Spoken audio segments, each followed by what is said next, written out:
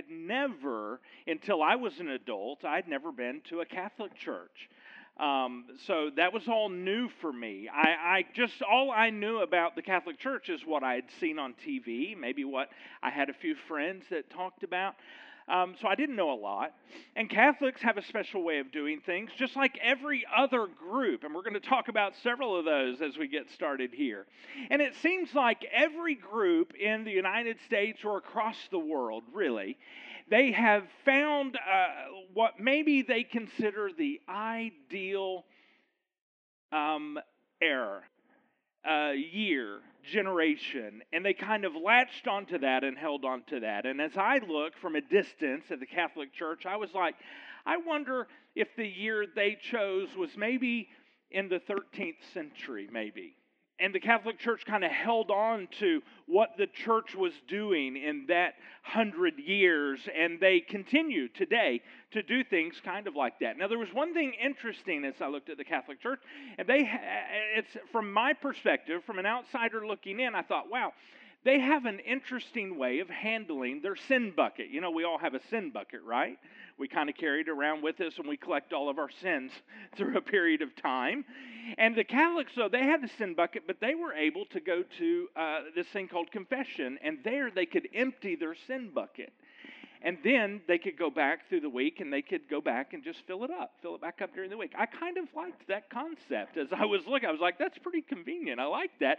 I had a different way to deal with the sin bucket. I'll tell you about that in a minute. But somewhere around, I don't know, somewhere around maybe the 1500s, early in the 1500s, this guy named Martin Luther went and nailed up to the door these 95 theses, his problems he had with the Catholic Church.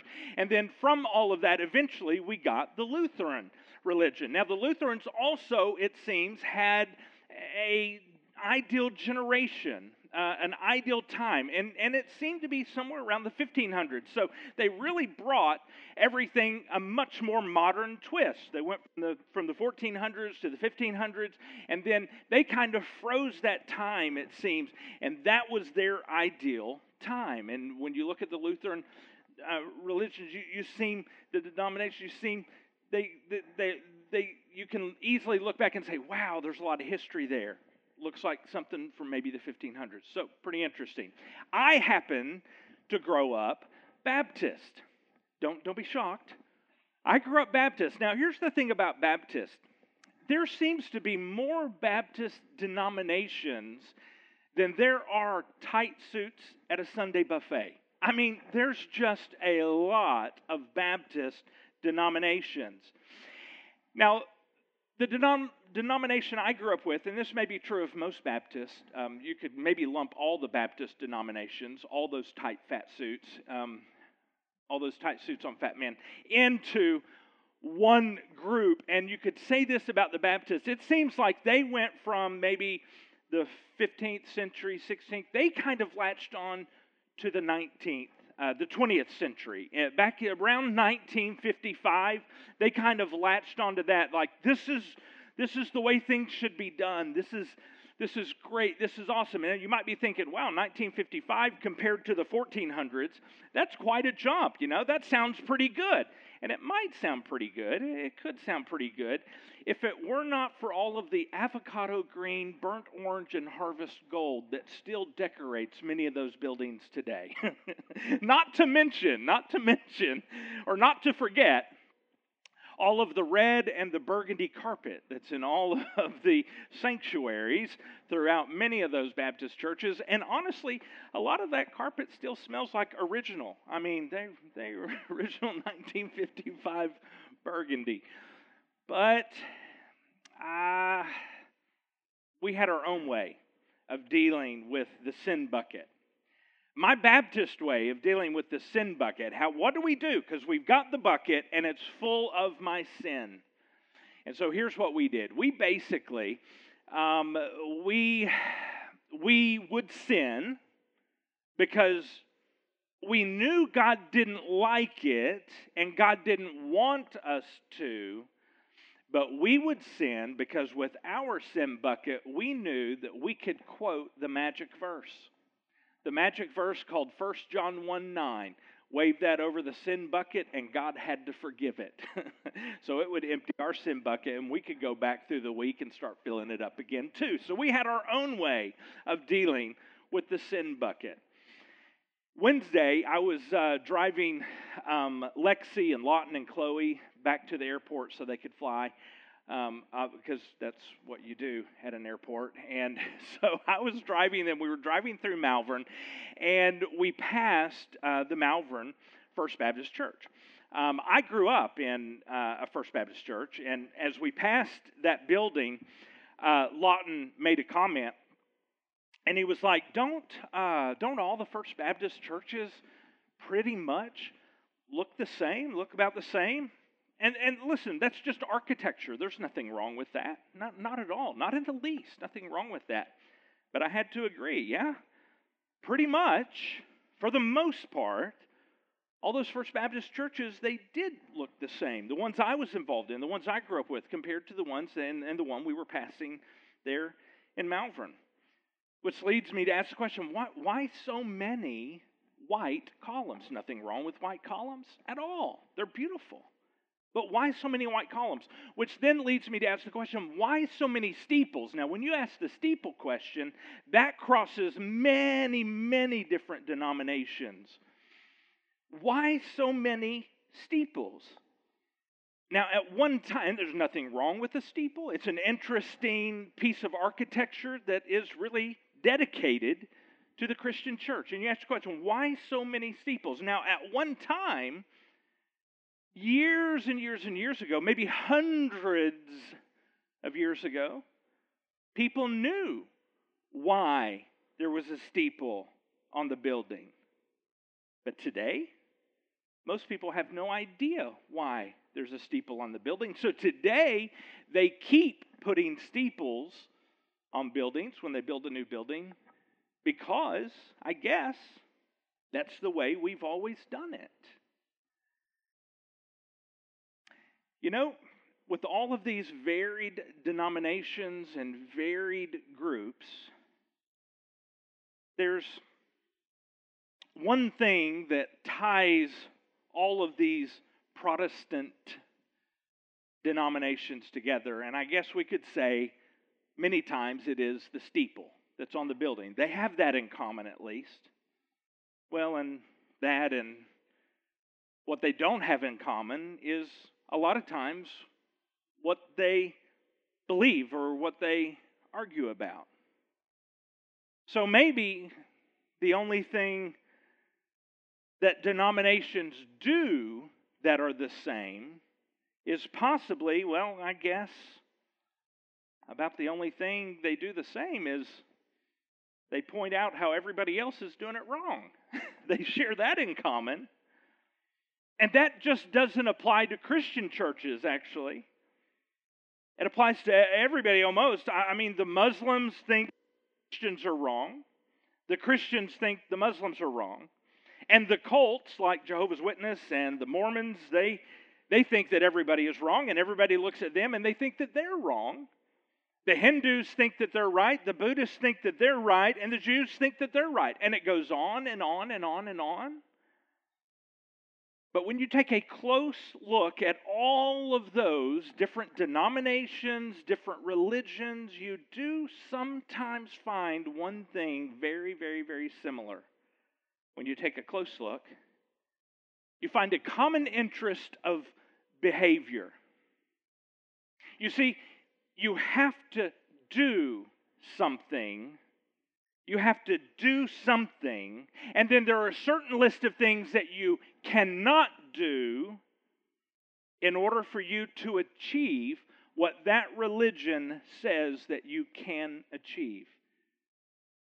They share behavior. Because in those religions, and many times denominations even, behavior is the key. Now, the same guy that we talked about last week, we're going to talk about again this week. Remember the guy Paul? We talked about him. He was one of the most religious people in all of Israel. Paul, very religious, so God really had to come and save him. That's what happened. He was so religious that God had to come and save him, and he had to come and change him. And he took that religion from Paul that made Paul so aloof and that made Paul so high and mighty. He took that religion away and he exchanged it for something very real. He exchanged it for a walking, talking, spiritual relationship with God himself. And that's what happened.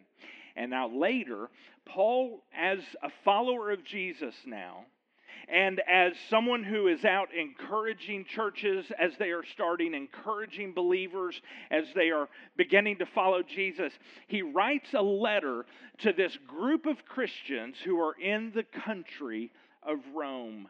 And here is part of that letter as he's writing to them. We're going to start with verse 21 out of chapter 3. It says this, "But now God has shown a way to be made right with him without keeping the requirements of the law." God, Paul is saying, has done something for everyone. Paul said, everyone, even you people in Rome, even us peoples over here in Stuttgart, for everyone.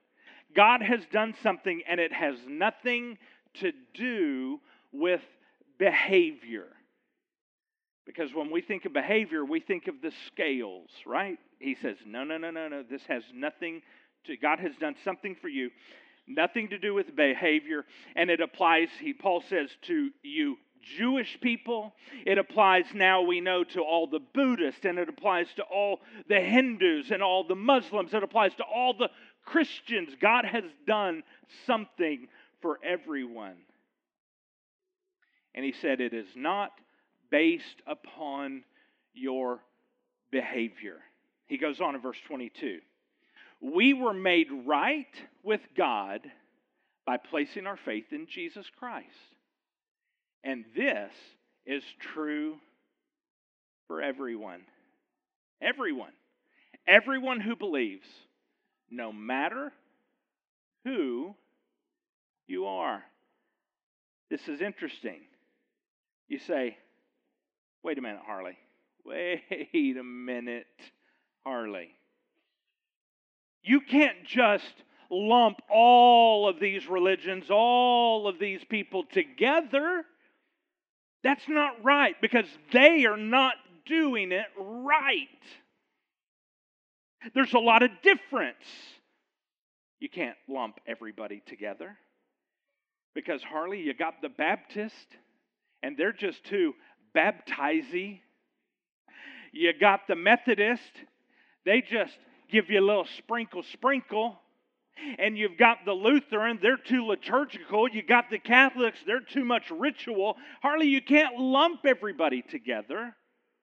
And that religion over there, they're not right. That religion over there, they're not right. You look to the religions in the East, they're wrong. The religions in the West, well, that includes us, but a lot of them are wrong. You can't lump them together. Actually, we're from the East too. You can't lump them together, Harley. They're all wrong. That's not what Paul is saying. Paul says, just hang on. Stop all of that for just a moment. Take your eyes off of their buildings, off of their steeples. Take your mind off of their temples, off of their shrines. Take your minds off of their mosques. And Paul says, look at the people for just a moment. The people, he says, there is no difference. Then he goes on. Verse 23. For everyone has sinned. Everyone has sinned. We all fall short of God's glorious standard. Paul said there is no difference between any of us because, and realize he's talking to every religion, every person, every sect, every cult.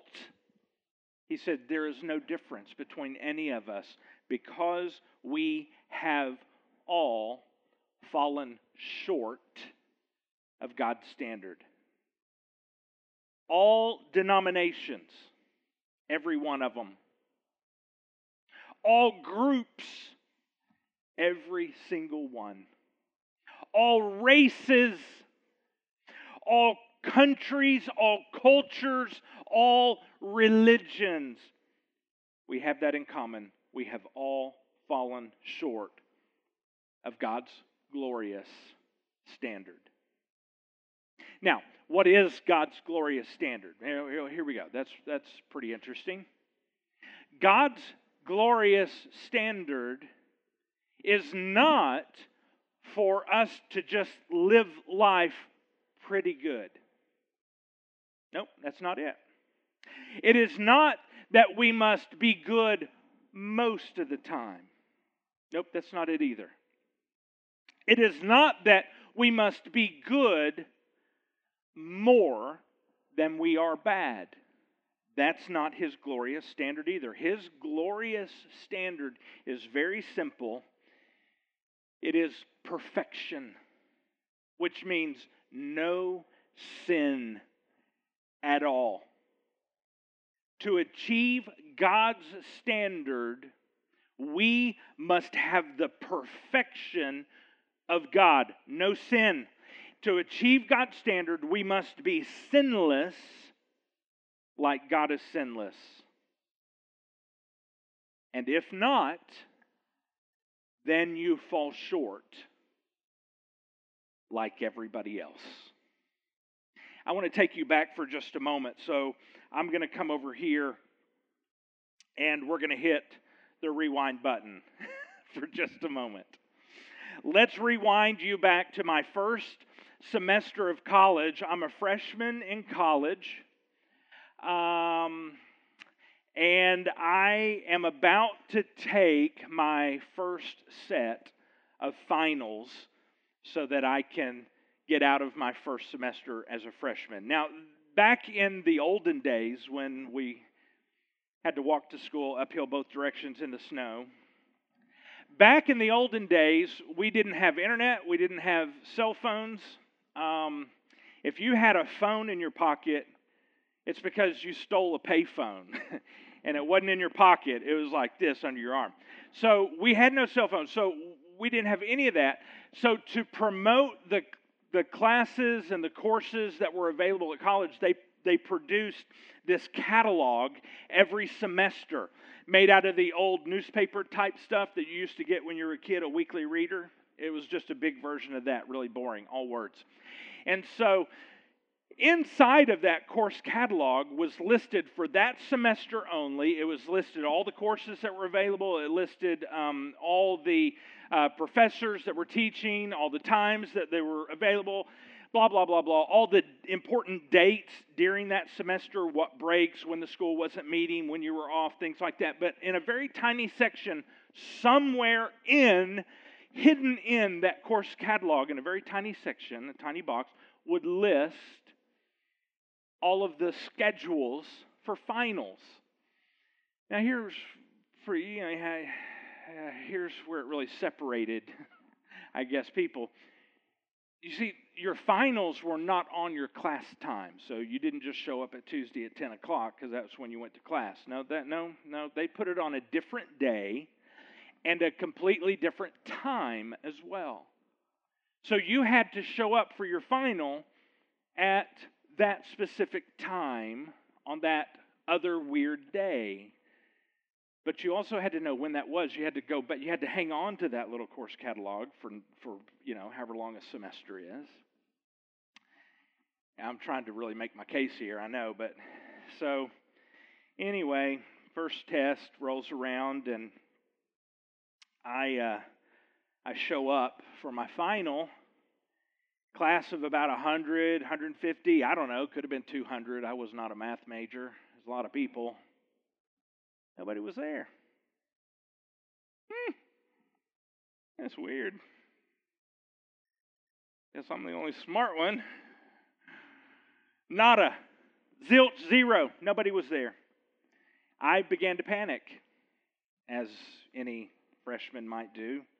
I go find my professor's office, which I had never been to before. I don't know how I even found it.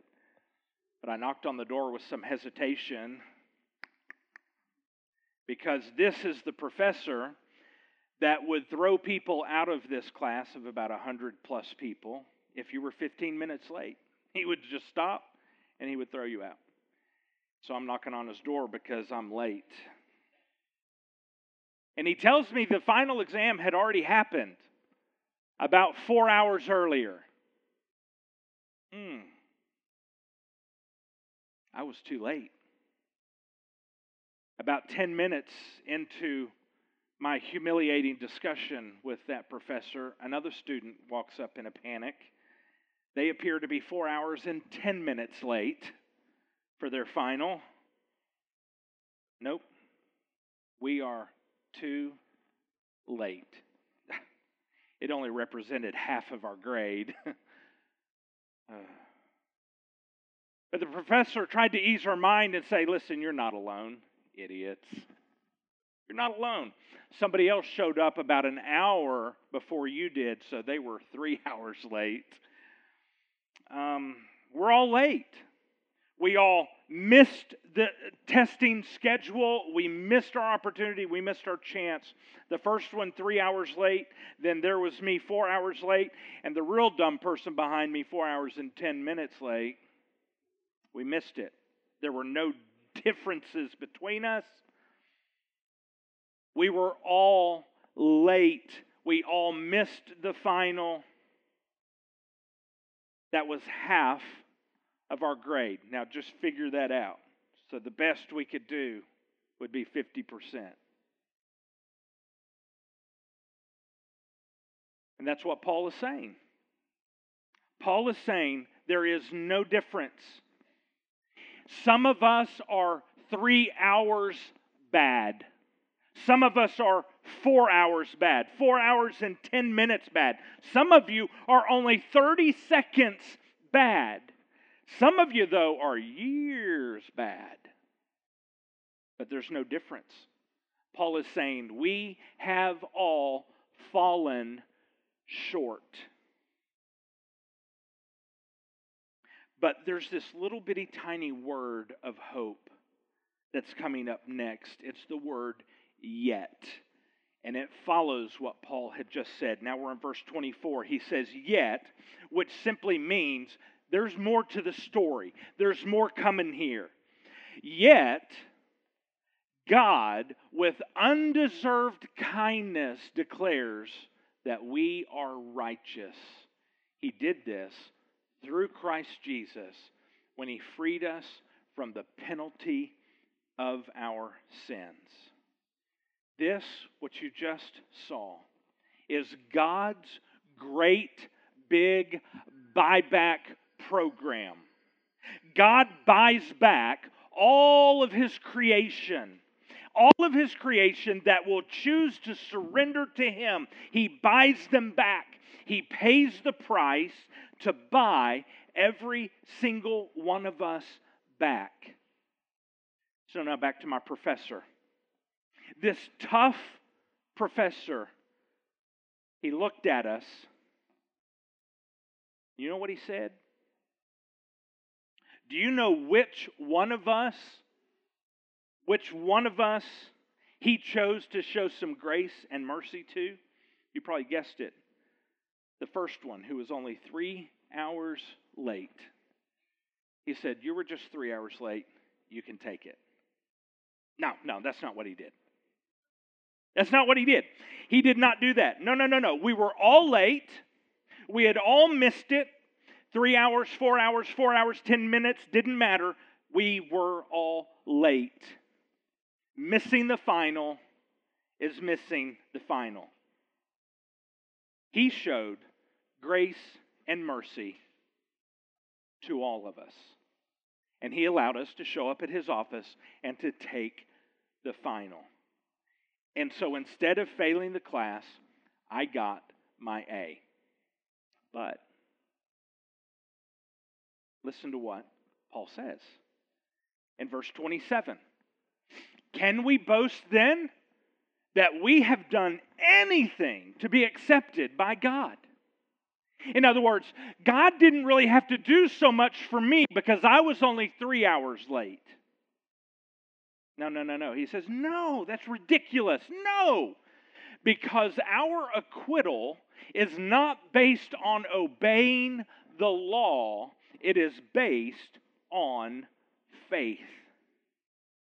So boasting about the fact that you got to take the final, no. You were a loser. You were late. You missed it. It was your fault. We got to take the final even though it was our fault. Jesus says to us, open that door. Let them in. Let them take the final. Let them in. They're all late. They all fall short, every single one of them. But he says to us, I made it possible. You missed the standard, but I made it possible, Jesus says, for everyone to come in if they will simply follow me in. That's what he says to us. And my friends, that is the good news. That's the good news that God has given to the church and told the church to tell everyone. That's the good news. What is the bad news? The bad news is we have all missed God's standard of perfection. That's the bad news. But the good news is that Jesus paid all of the full price for us missing His standard. That's the good news. So our admission has already been paid by Jesus, by Him, by God Himself. All we have to do is simply follow Him through the door that He opened for us. And that is the message of the church. The good news is for all of us. Every single one of us. Every culture, every race, every religion. This is the good news. That's it. Now listen to this. Here's our bottom line today.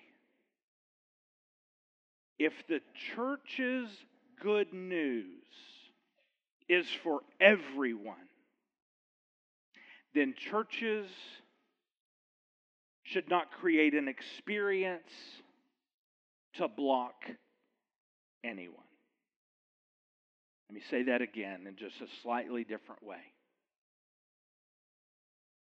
If the church good news is for everyone,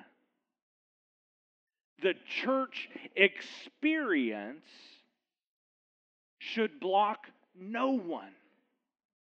If the church good news is for everyone, the church experience should block no one, because it is for all. Why would we create a church experience that points our fingers to someone else and says, you don't do it right? A church experience that says, if you want to fit in here with us, then you've got to dress like us. A church culture. Why would we create a church culture that says, if you want to be one of us, you will know when to sit, when to stand, when to kneel, when to repeat, when to recite, when to get in line. You will know all of that if you want to be one of us. Why would we create a church experience that says, if you look like us and live like us and act like us, then you'll fit in with us? Why would we create a church culture that says, if you had a glass of wine with your dinner last night, then don't talk about it here? Because don't you know, in America, Christians don't drink. Why would we create a church culture that says, this color of person goes to church over here, and this color of person goes to church over here? If this good news is for everyone, why would we create a church experience that says, if you're having marriage difficulties, then you better fix them before you come here? And heaven forbid, if you've been divorced, then you just might as well take the next street over and find a church over there. Why would we create a church experience that says, you won't fit in here until you are sober and you can stay sober?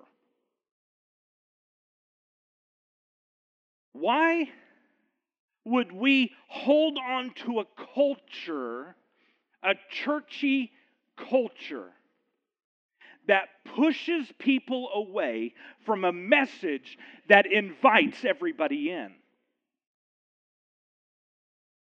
If church is good news for everyone, the church experience should block no one. Let's rewind again. This time, I want to take you back to about 2004. By this time, I had been a student minister, a student pastor, for about 16 years in 2004. 16 years of working with teenagers and seeing teenagers' lives change, and I loved that part of my life. 16 years, I did that for 17 years. But in 2004, 16 years of doing that, in walks, on one Wednesday night, in walks a high school kid named Jay. High school student. He's a big guy, tall, broad shoulders. He wears a long black coat. 2004. No facial expression at all as he walks into the room.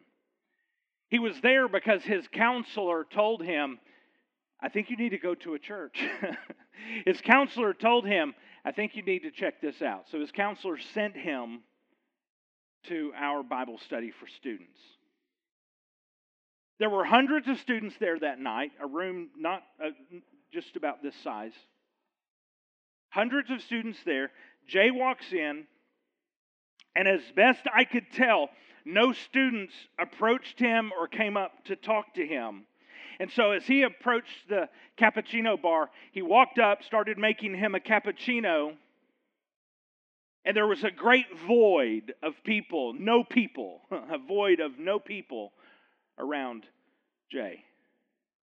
There was maybe this occasional glance in his direction, a look of surprise, maybe an elbow to a neighbor. You see, Jay was a warlock. He was a witch. But Jay was searching for something. He did not know exactly what he was searching for, but his counselor said he might find it there. And as I thought about Jay, and as I thought about every single church in that small town of about 20,000 people, I could see nowhere in that town with all of those churches, nowhere where Jay would be able to walk in on a Sunday morning and feel welcomed. And that included the church I was standing in.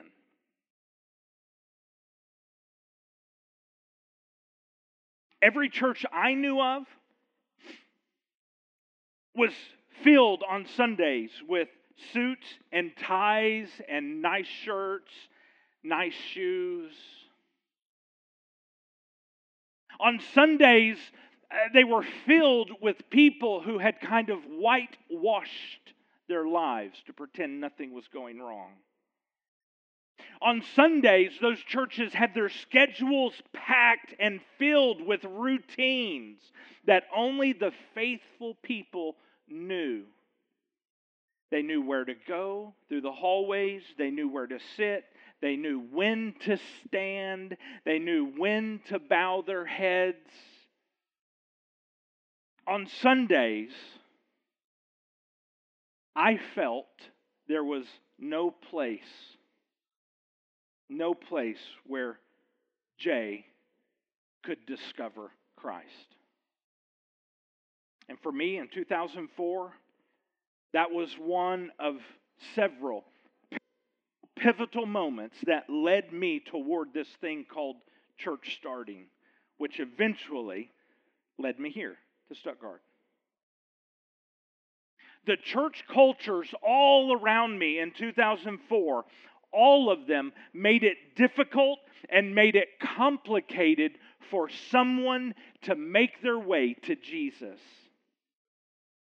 You see, the church had developed an environment for church people, and it was just the way they liked it.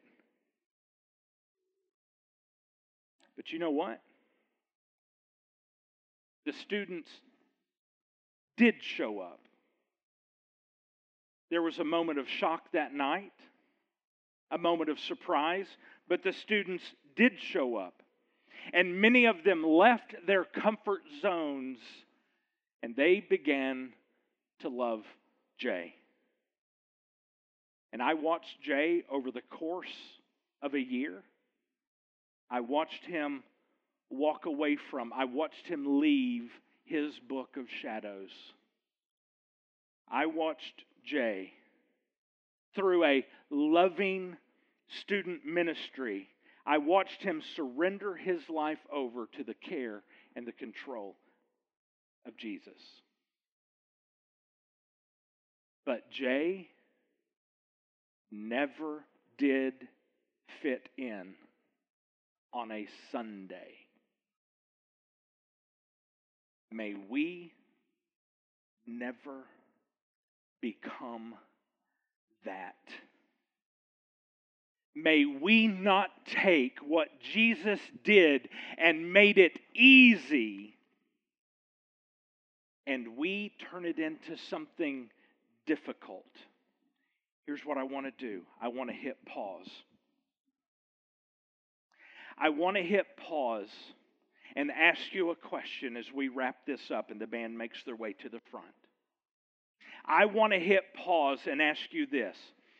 Does something, anything that you have held on to from your church past actually make it more difficult for someone to come to Jesus? Let me ask that one more time. Does something, anything from your church past that you have held on to make it more difficult for someone to come to Jesus? That is a question between you and God. Now we need to hit play. We need to hit pause and think about that. But now we need to hit play and we need to do something. And here's what I'm asking you very specifically to do. Will you partner with us? Many of you have, but I am unapologetically asking every one of us, will you partner with us to keep this simple? And in order to do that, you have to be here with us. When you are in town, I'm just unapologetically asking, will you be here with us to help us keep simple what Jesus died to make simple? If the church is good news for everyone, the church experience should block no one. And if you'll do that, let's hit fast forward. And let's look and see for just a moment what that would mean. When each of us is doing that, when we are protecting the good news from a church culture, from a church environment that actually pushes people away, when we are protecting the good news from that, we will outgrow this room and this parking lot and the back lot. Because within a 30-mile radius of this building, there are thousands and thousands and thousands of people who have been pushed away and who have been blocked by a church environment. So now, will you join us? Let's go love them. All the way to the good news that Jesus opened the door for them. Because He had to open the door for them and us. We were all late. If the church is good news for everyone, the church experience should block no one. Let's pray. Father, Paul said that there is only one God, and He makes people right with Himself only by faith in Jesus, no matter their race, no matter their religion, no matter their country of origin.